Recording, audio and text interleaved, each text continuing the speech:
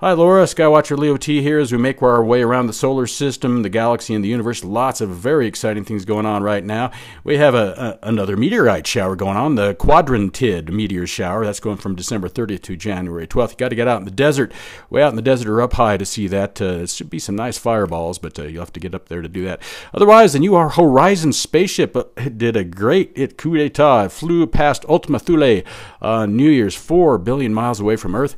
If you might recall, that's the spaceship that went out and looked at Pluto. Took some great shots of Pluto in 2015. They just kept it sending out there, just kept it going out there. It doesn't take much fuel because it's already hauling ass out there. So it got out there and did a nice flyby of this really interesting object out there that far in space, and joins a couple other space objects, the Voyagers out there, that will be leaving the solar system. And China back in the solar system. Cue the Pink Floyd, please. It's time for the dark side of the moon. China landed up there, and pretty amazing. Nobody's ever been able to land a ship successfully up there, mostly because you can't connect with it with the radio telemetry on the backside of the moon. But China had some brains there and parked a satellite up there above the dark side of the moon so they could relay their signals to their spaceship that landed.